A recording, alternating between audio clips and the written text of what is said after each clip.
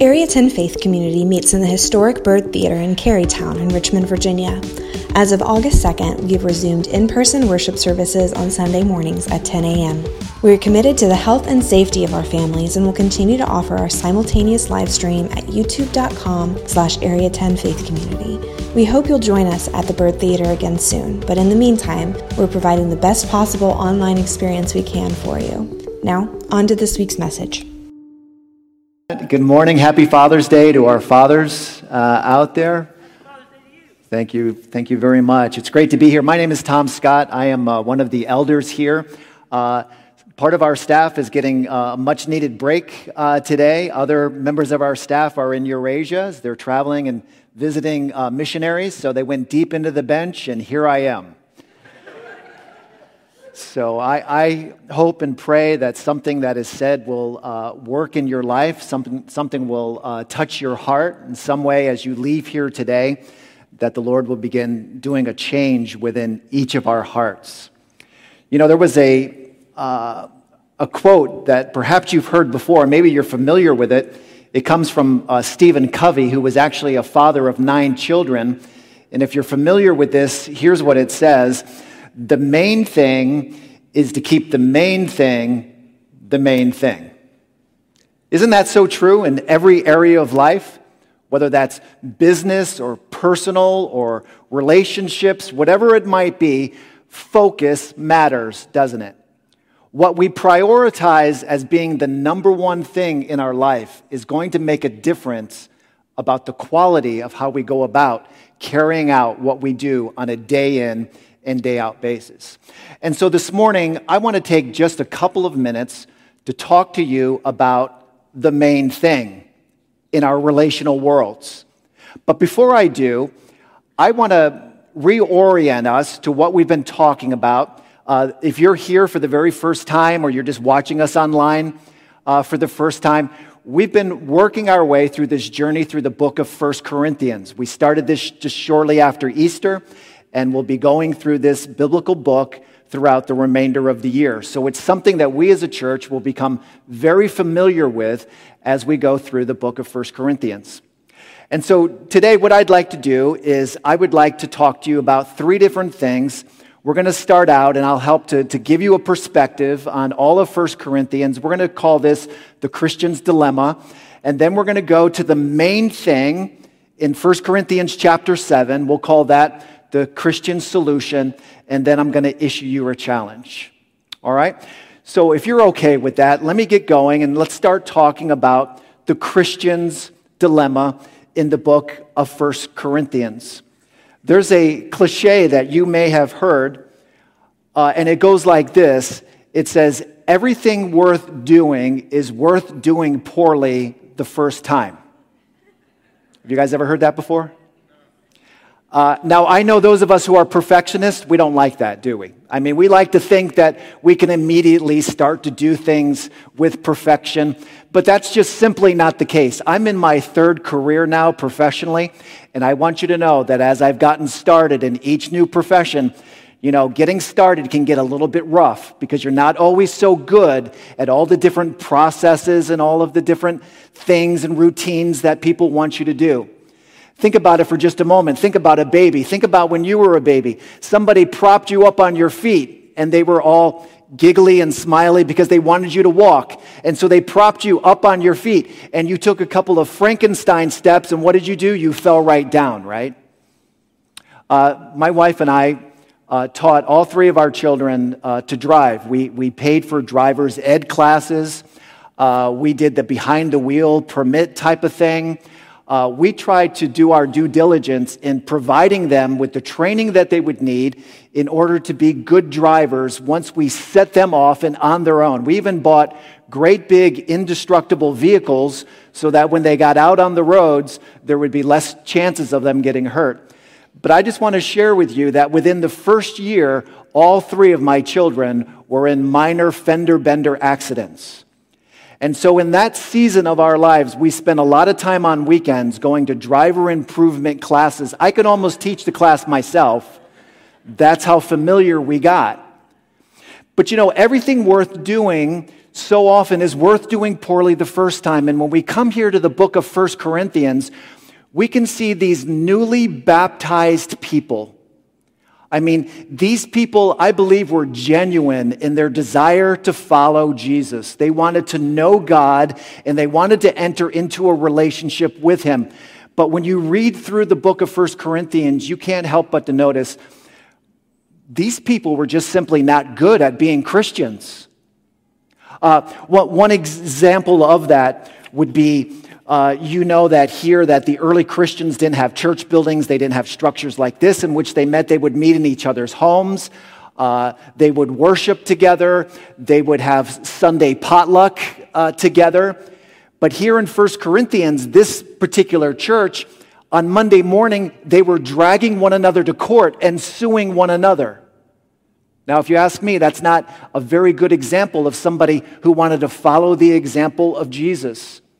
These people were confessing and they were being baptized and repenting of their sins. And I believe that they were taking diligent notes and they were trying to learn the Christian way. And yet they would fall right into acts of sexual immorality. In fact, there was one person in the church who was even sleeping with his stepmother. I mean, this was a toxic situation. This was a church that had a very difficult time figuring out what it meant to be a follower of Jesus. And so this was a dilemma.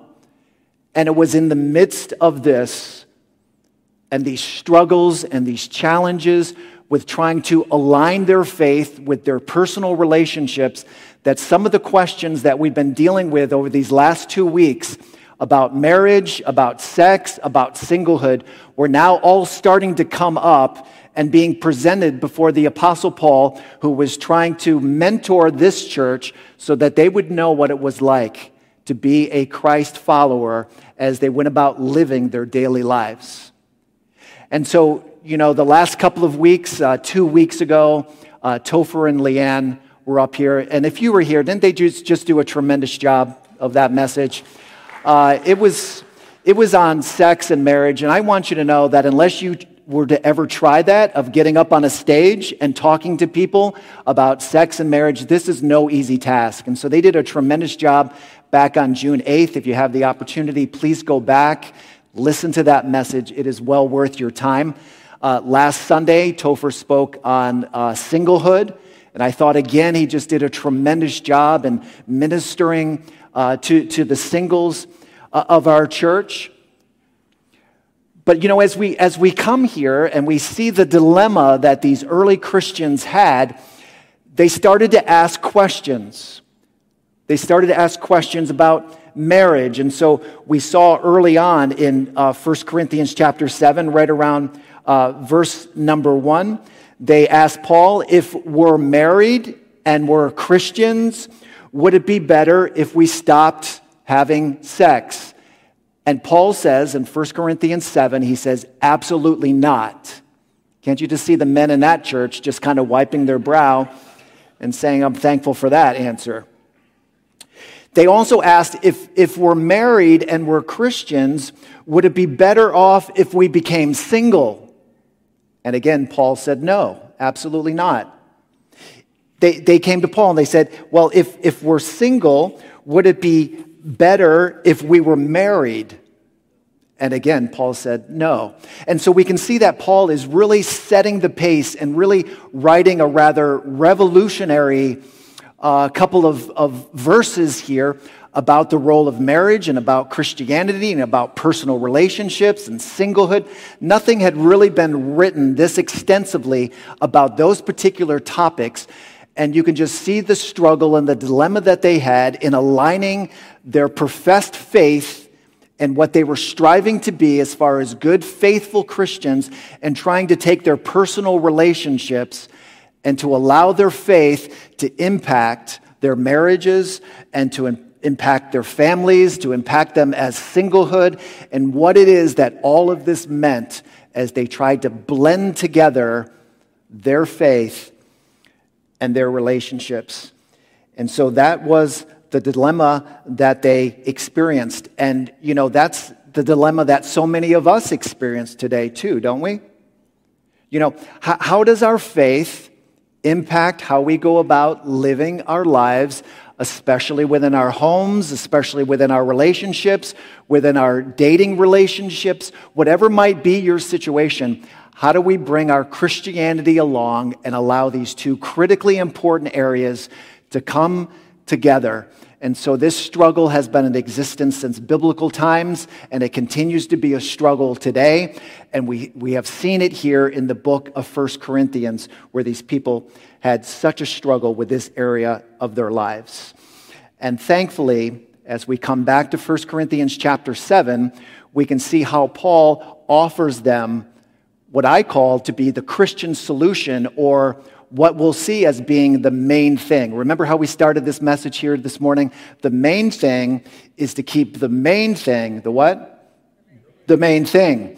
And we can see how Paul does this here in 1 Corinthians chapter 7. And so we're going to look at verse number 18. If you have your app open and you want to go to the notes section, there is a notes section for our message each and every week.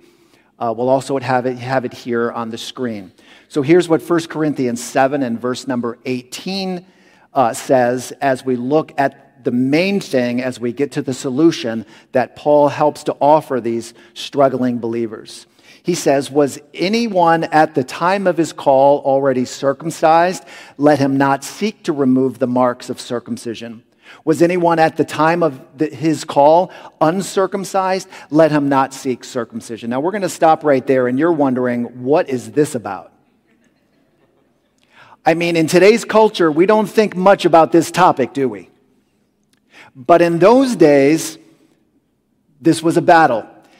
And I don't want us to get distracted because, you know, we've been talking about marriage, we've been talking about singlehood. There was even the topic of divorce if we're married to an unbeliever. Now, all of a sudden, it seems to come out of nowhere, where Paul introduces this idea of circumcision. What is this about? It seems like he's taking a detour, taking us somewhere else on this journey of trying to understand what the Christian faith is all about. Let's not get distracted. This was obviously a Jewish religious thing. This was something that was very understood and very much a battle that they confronted today. But for us today, it may not be something that we even think much about on a daily basis. But what I want you to hear and what I want you to understand about this section here, starting in this particular verse, is that Paul is not taking us off of the overall theme. The topic may have changed, but the theme remains the same as he's been going through 1 Corinthians chapter 7. And that theme would be, would we be better off as Christians if we did this?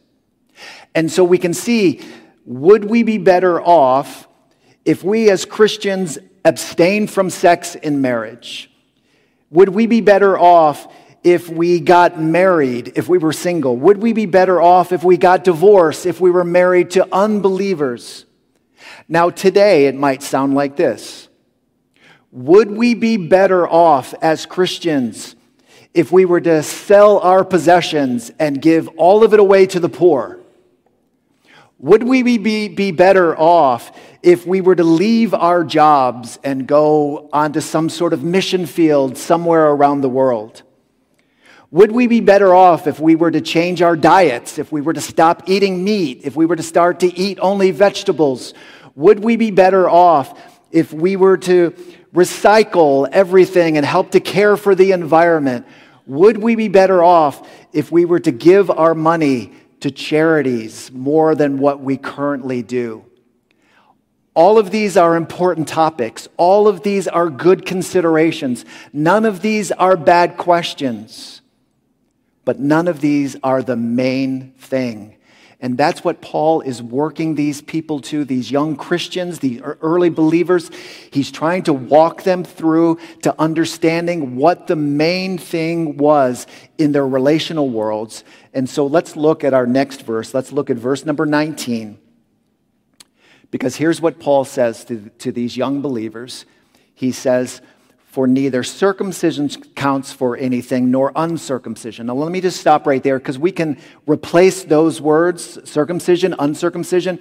We can take the earlier topics that he was covering. We can use the word marriage here. For neither marriage nor singlehood accounts for anything. And we can go on to various topics that he had. But listen, now he hones in on and he comes to what that main thing is, the way that we started this message here this morning. But keeping the commandments of God. That's the main thing.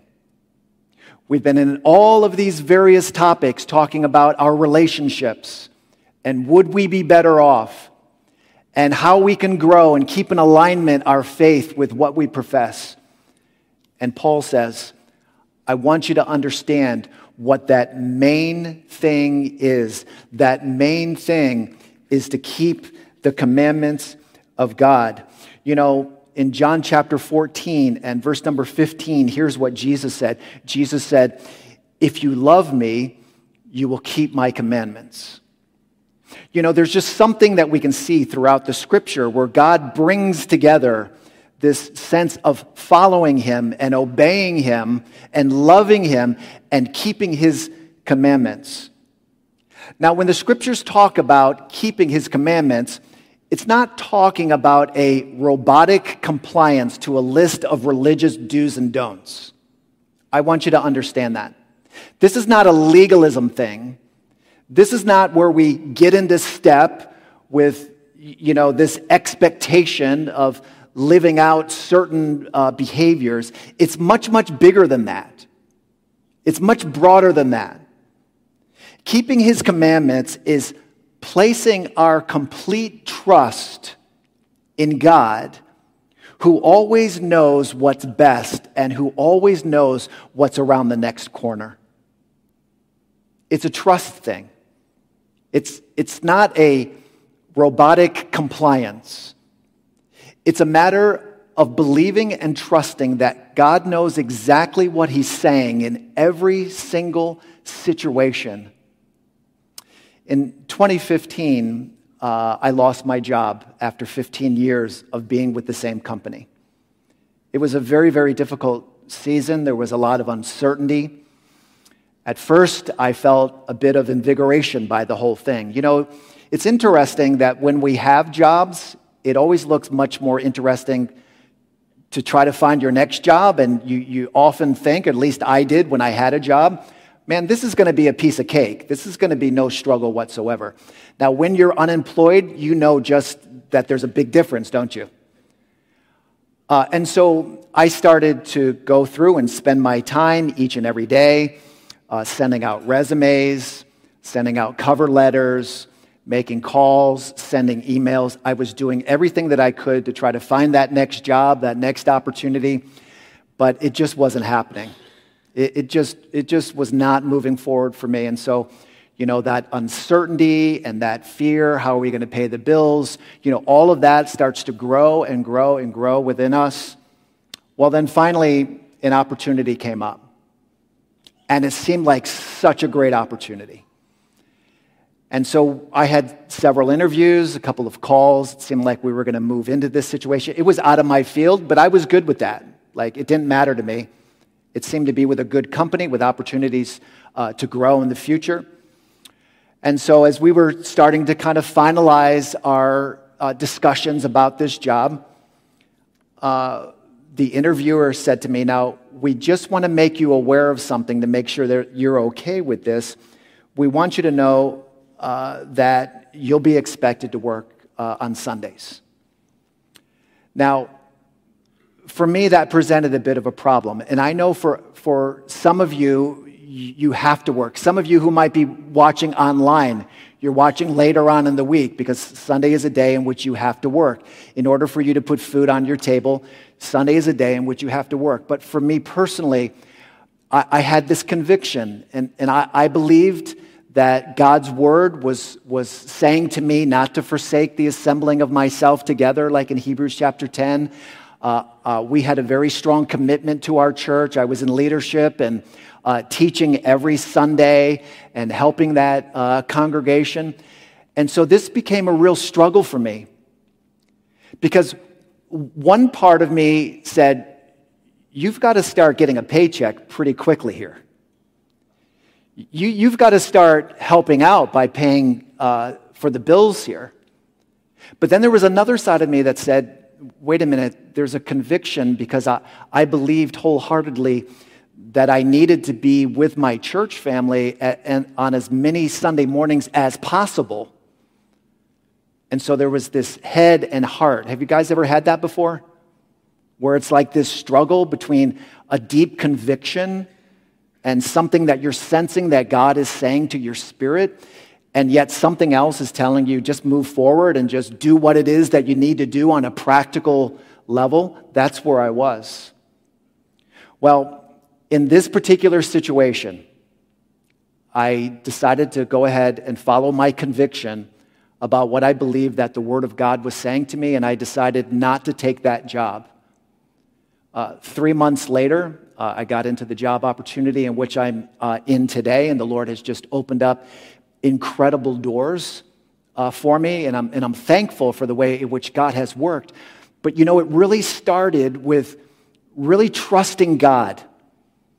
Even though things were so uncertain and I was kind of taking a step into the unknown by turning away a very good job opportunity that would help us to pay the bills based upon the strong conviction and faith that I had that I needed to be in worship with God's church.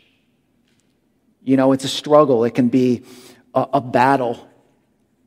In Mark chapter 12, Jesus was confronted and he was asked, Jesus, what is the greatest commandment? What a good question that is. I mean, Jesus was asked some pretty lousy questions, but that was one of the good ones in the Bible.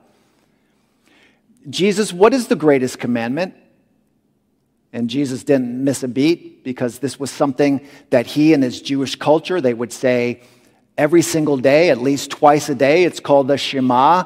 And Jesus quotes in Mark chapter 12, he says, the Lord our God, our Lord is one.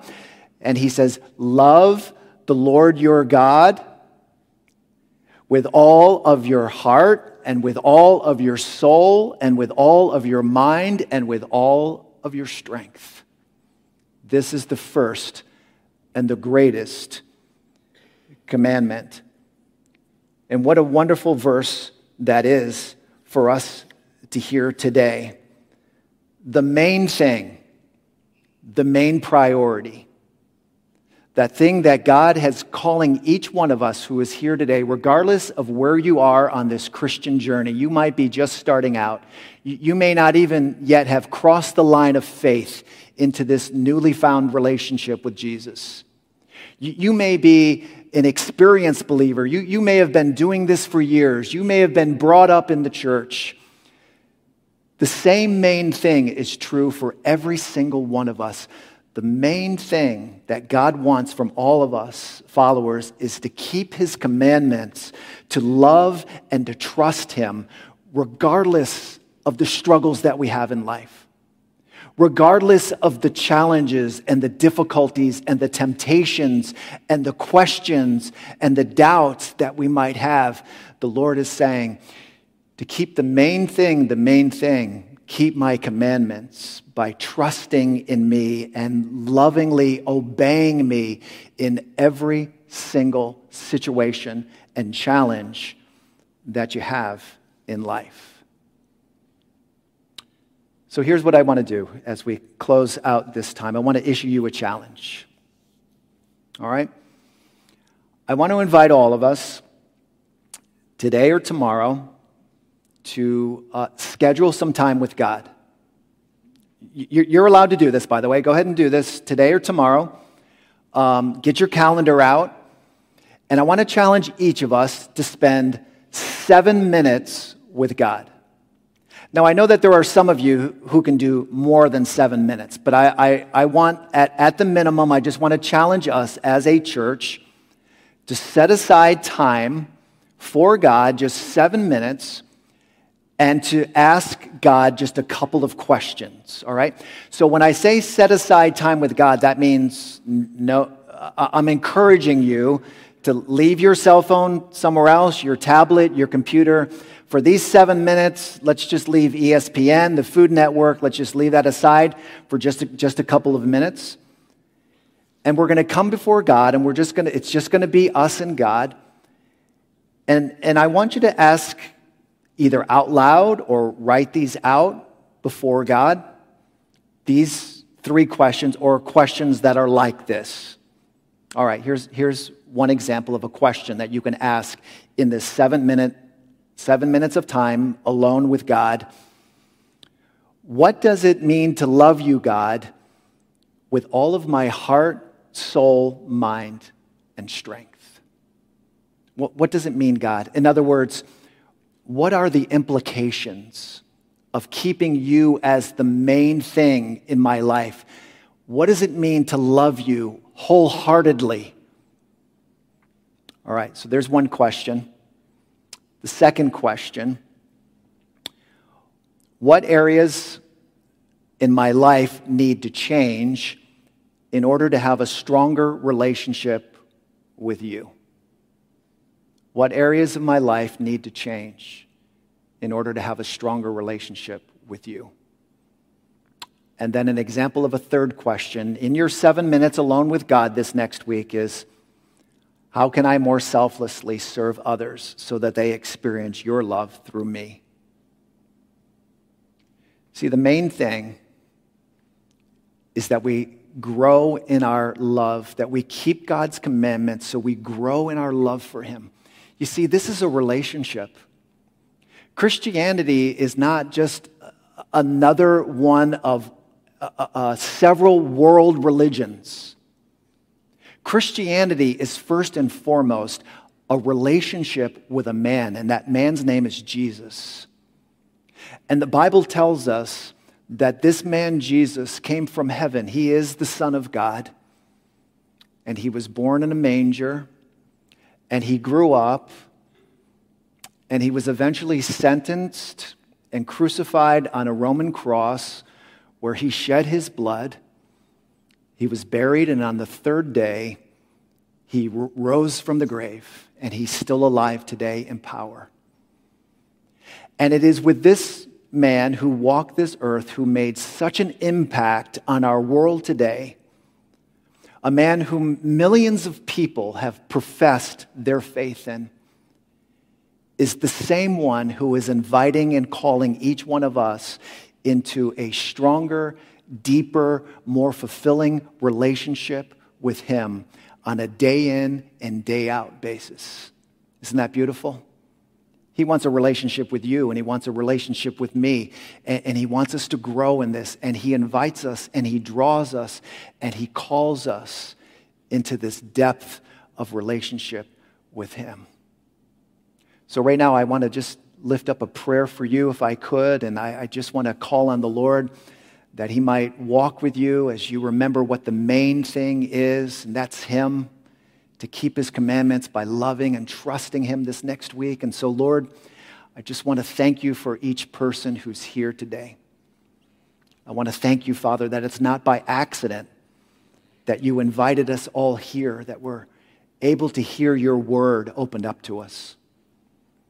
And God, we have to admit there are struggles that we have. There are challenges that we have, just like these people in the early days of Christianity just wrestled with so many battles and so many challenges that they had, Father. We're the same way.